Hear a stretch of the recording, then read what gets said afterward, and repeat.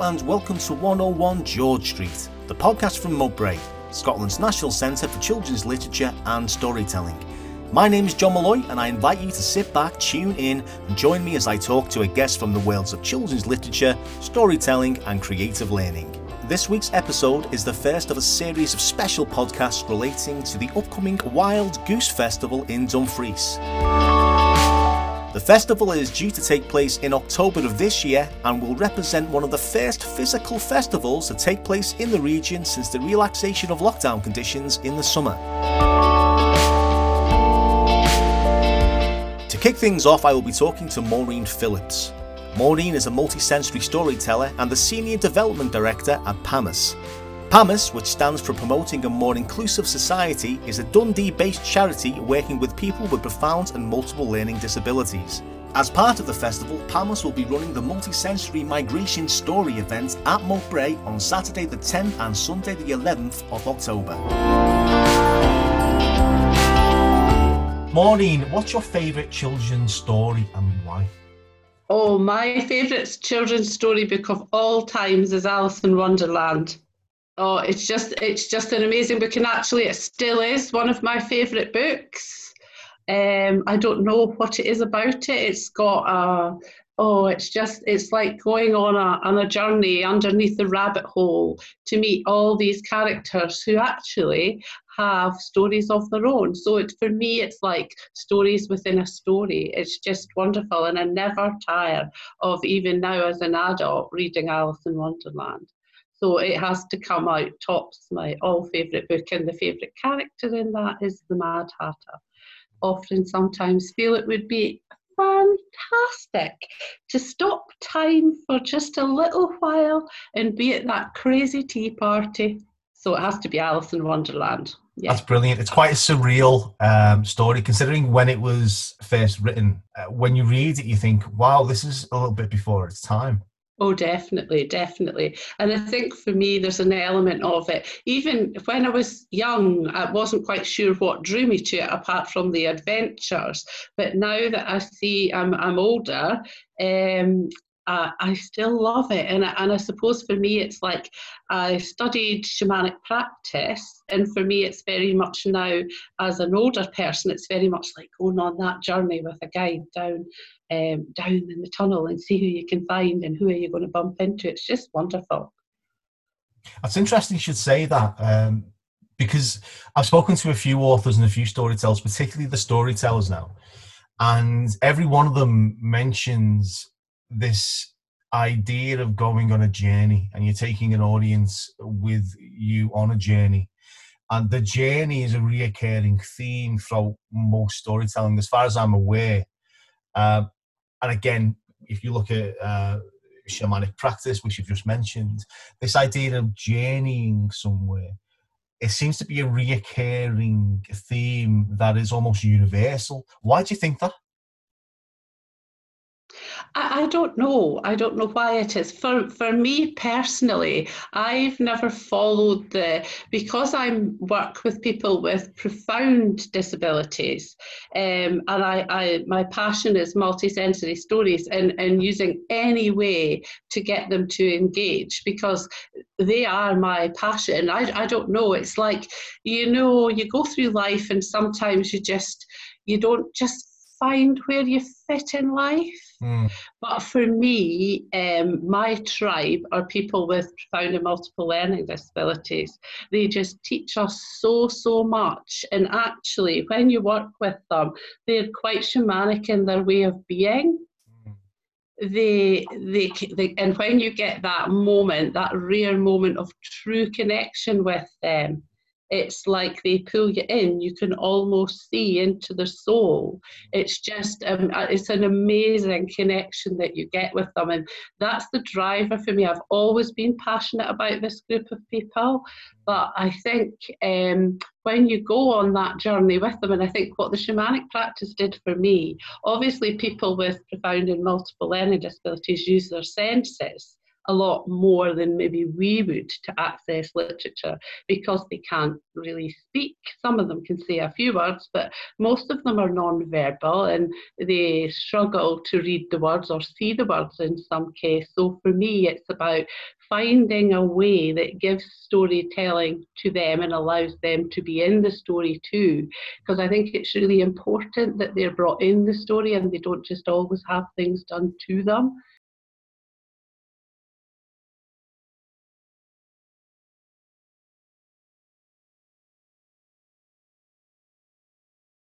Maureen, you are a multi-sensory storyteller and have worked in the field for over 20 years. For our listeners at home who may not be aware of the concept of multi-sensory storytelling, could you give us an overview of what it is and why it is important?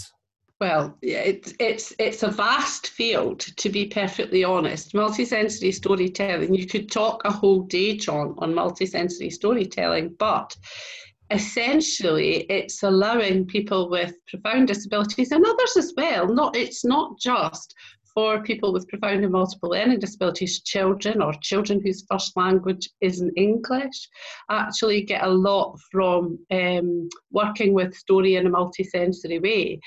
So it's essentially building up a story for an individual, either a personal story, because you can use the multisensory storytelling to help people tell stories of their own lives. They can develop their own story, then they can share their story with others. So you can do that with it, and you can go to a much deeper level, and you can bring emotion through for them through the story, but it's always using the senses. The reason we call it multi-sensory storytelling is because it uses all the senses. And if you include all the senses in the story and you're working with a group of people, then somebody may not get, the sense of touch. They may not like the sense of touch, but they'll get the sense of sound. So by including all the senses, the person with profound and multiple learning disabilities at least gets something from the story. And the main thing is to use rhyme, rhythm, and repetition in the story, and give them time. Give them time to learn the story, to get to know the story, to be in the story. There is times when they'll come along to a one-off event and be in a festival or an event like that, and it's fantastic. But if you want to draw out the inner person and work with them on a one-to-one basis, then find the stimuli that works for that individual and work through the story with them and create the story with them, and then allow them to share that story with others. So in a nutshell, that's multisensory storytelling, really. What is profound and multiple learning disabilities, PMLD? Well, when someone has a profound and multiple learning disability, they've got usually the physical disability and a profound learning disability and added health problems, they could, or sight problems, or vision problems, or hearing problems. So, and they're normally in a wheelchair, but it's vast. The field of profound and multiple learning disability is vast. You get people with Rett syndrome, Cornelia de Lange syndrome, and these people are mobile, so they can be mobile too. But primarily, they've got the physical disability and the added profound learning disability. As you mentioned, because the field is so wide and people are individuals and they have the unique issues that they deal with, the reason why multisensory storytelling is so important to them is that because it incorporates all the different senses. As you say, if one sense is locked out, they can still access a story and a narrative through other senses. Yes, and they can do a lot of things through the storytelling. It's not just the story is fantastic. You can build in some occupational therapy or some physiotherapy into a story. And it's much more fun to do it that way. If you say to someone, you're going to have your physio exercises today, they'll probably grump and groan. But if you say, today we're going to do X story, and you've built that into the story, then it's amazing. It transforms the whole experience. And so I do that a lot in the stories, actually try to build in an element of exercise or an element of just if it was transition, say they were transitioning from primary to secondary school or nursery to primary, to have a story developed around that to help you on your way through that life transition is quite amazing, really, because it's a stressful situation for everyone. But if you've got the added difficulty of your disability, then to have a story that helps you to know that everything's going to be okay when you get there, then that's like worth its weight in gold. So story can help in that situation as well. Another way you can use story is to help someone through loss and bereavement. That's a big piece of work that we look at in PAMIS. That's incredibly interesting, actually, because when I started learning about what multisensory storytelling is, when I first approached the idea and the concept, I just thought, okay, it's about telling stories in a multisensory way. And those stories are pieces of entertaining narrative. You take them on a journey. It's all fantastic. It's a wonderful way of accessing the world of stories. But what you're saying is that there's a degree of, they can be quite therapeutic in that you can teach life lessons, important life lessons, practical life lessons, which will help an individual deal with something that is happening to them or something that they're about to go through, as you say, a transition. Yeah, definitely. I mean, that was, to go back, that was how the story started in PAMIS all these years ago with, stories for individuals. There was a project called Real Lives, Real Stories, which took real life events in a child or young person's life and created a story for them. And then if they wanted to, they had the choice to go on and share that story with a wider group of peers or friends or family. And it was wonderful. And there is a place for the creative and fun ones too, where everybody just wants to go and listen to a story for a bit of fun. And that's great as well. But there is a deeper layer to the stories than what people really, really know about. I think most people would think like you just bring in a few items and have a bit of fun. But actually, there is a whole other layer when you scrape away of what narrative can do for people and how narrative can help people. What is PAMIS as an organisation? Well, PAMIS stands for Promoting a More Inclusive Society. And that is what PAMIS is all about. We work in partnership with people with profound and multiple learning disabilities and their families. And it's true partnership. I mean, some of the families that we work with are trainers in their own right. So any training that we do, we normally do it in partnership with a family carer or someone with profound disabilities. And so PAMIS it was set up about 28 years ago now by a wonderful Irish woman and her husband. She was called Loretto Lamb and her husband was Professor James Hogg. And Loretto worked in her younger years in Mencap down south. But James and her came up to Scotland and they set up the charity with just themselves and a couple of other people.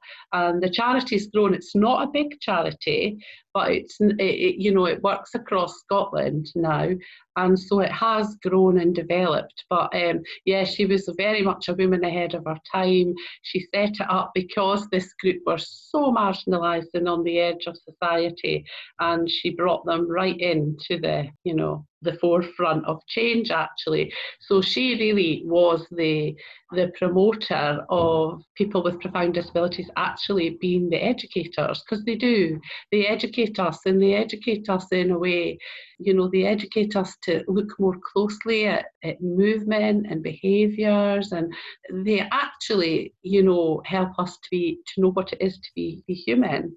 They're just amazing people, and they're not given the credit for that. People often look at them and think, they won't really understand that, but they do, they really do.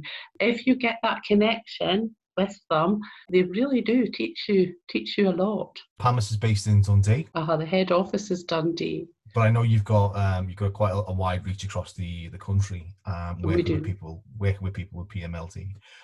Now, Maureen, I know you have a background as a storyteller, and I know you've lived an interesting life with lots of different and interesting experiences.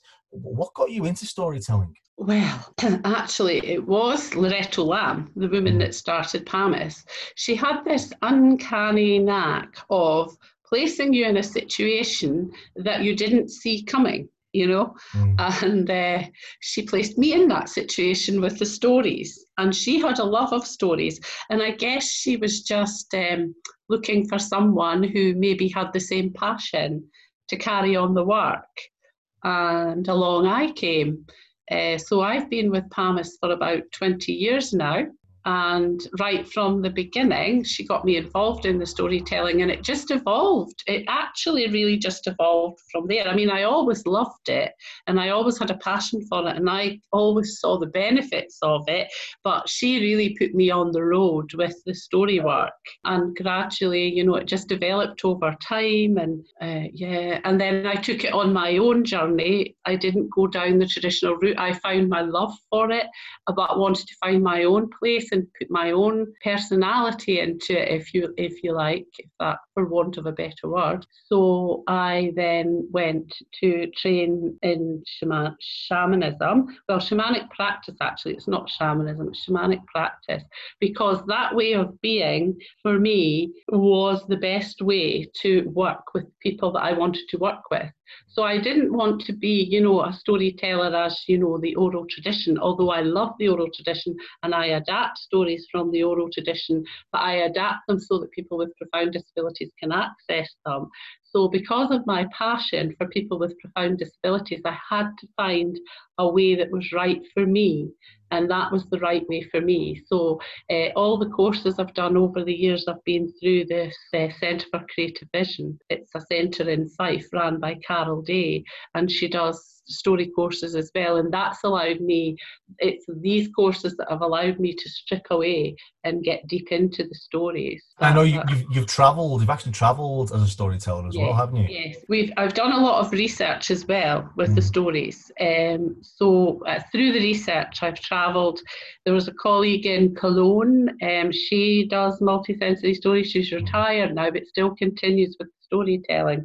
So we've worked in Cologne, we've worked in Vienna, we've worked all over the place with the stories. And my one passion and determination before life moves on for me is I've got to get the stories on the book bus in Zambia, because I went to Zambia 3 years ago, and it just was, the people are just the most amazing people, and my real driver is to one day have multisensory stories on that story bus. Oh, right. So there's a story. I'm quite interested, actually, because one of the things that we were looking at and that we're continuing to look at in Mowbray is the idea of a story bus for the Dumfries and Galloway region. So there's a story bus in Zambia. There's a story bus in Zambia. It's a converted safari truck.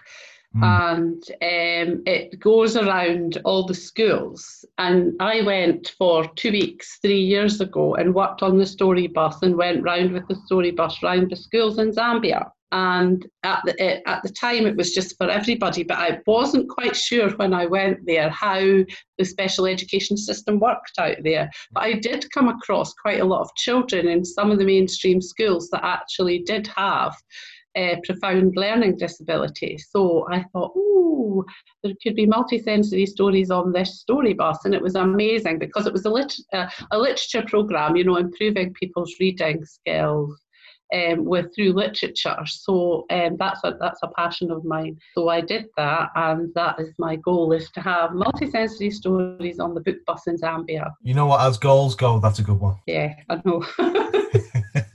Maureen, you've been a big champion for accessibility, particularly with people with disabilities, particularly actually with regards to festivals and cultural events. Why is that so important to you? Well, the festivals are so important to me for a reason that most people might not realise. But families came to me and said, you know, that for them to go out as a family, as a whole, for a day out is extremely difficult, because everywhere they go, there's either something for the siblings of the child with profound disabilities, and there's nothing for the child with profound disabilities, or vice versa. So the families said they tend to be split then. Either one parent goes off with the able-bodied children while the other one stays at home. And they did come to me and they said, you know, a festival's the ideal day out for us. because, you know, there's something for everybody at the festival, but they're not quite got anything there for people with found disabilities. So they said, is there anything PAMIS can do about that? So of course I said, yes, I'm sure. So I applied actually for shared care, and it was quite, you know, innovative a couple of years ago. So I applied to shared care for a grant to go and attend the festivals for the families and put on events as part of the festival, because we used to run our own what we called Camp PAMIS at Camperdown Park, and that was wonderful, but it was limited because we've got limited resources. But to actually take Camp PAMIS and put it in the wider festival meant that we were bringing something to the festivals for people with profound disabilities. And actually the thing that what the best is, we've got a story yard. So the multisensory stories, and then followed by crafts and pony axes. Pony axes is a little pony called Obama and his owner Simon, and he has a specialist made buggy, I suppose you would call it, that the wheelchairs can go on. But he usually makes access to the countryside available to people with profound disabilities. But I asked him, would you come to the festival? And he said he would. So he came to the appropriate festivals, because some of them are the Edinburgh International Book Festival, which you wouldn't want him trotting around that. But, you know, he came to Wildhood and he came to other festivals that were outdoor festivals.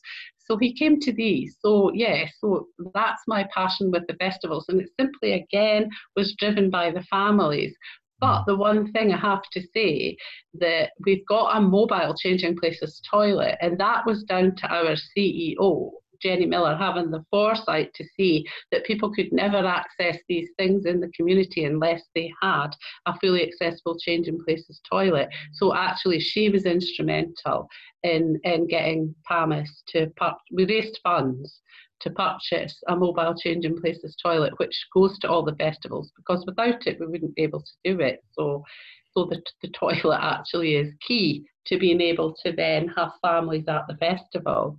I think that says a lot if you consider access to a toilet being so important for a person to be able to access mainstream, what we would say mainstream festivals, mainstream cultural events, being able to have that facility that they can use just like anyone else that could use any facilities in the festival. Suddenly that opens up the festival for anyone. Yes, it does. It really, really does. I mean, without it, they couldn't come, because there's restrictions on how long somebody can remain, you know, in their chair without getting changed. So there's restrictions on that. So it's very restrictive. You lead a very restrictive life if you can't get out and find somewhere that you can be changed. So without the toilet, really, nothing else can happen for these families. And their lives are small enough. It just really just opens up life for them in a way that you can't really imagine. And it's a thing that, you know, it's an everyday thing, is that, like, there's public toilets everywhere, there's toilets in every building, but for people with profound and multiple learning disabilities, or other people that need to get changed, if somebody has a stoma even, you know, that need to get changed, their life is very restricted without that toilet. So it's actually the key to opening up the communities, and it's overlooked. Just simply, people don't mean to do that. It's just that they don't realise, you know, they just don't think about it. Oh, we never gave it a thought, they said, you know, so, or they say, but it is the key. I suppose raising awareness is one of the most important elements of the job, actually. Yeah, it is. And that's why the festivals are really good as well, because you're on the road, people see you on the road, it goes on social media. Oh, where is it? Some people follow the PAMILU. Where is it today? Or where is it going this weekend? You know, and it goes to a lot of festivals now. And so it's beginning to, it's the biggest raising awareness tool that we've ever had. Well, speaking of locations of the PAMILU and festivals, I understand that PAMIS will be making an appearance at the Wild Goose Festival down in Dumfries and Galloway. Yes, and it's very exciting to bring the Changing Places toilet to Dumfries and Galloway. Now, the Wild Goose Festival is the festival in Dumfries and Galloway. It will take place in mid-October, celebrating nature writing, migration, particularly the migration of the barnacle geese, Could you tell me a little bit more about PAMIS's involvement in that festival? Yes, well, PAMIS has a lovely staff member down in Dumfries and Galloway, Heather Malloy. And Heather is a fantastic multisensory storyteller, and she works with a group of young people called the Arts End of Somewhere Creative Arts Group. And they're just an amazing group of young people that I met when we started a project up last year. We were very lucky to get funding from the Hollywood Trust to continue that work and expand and grow that work.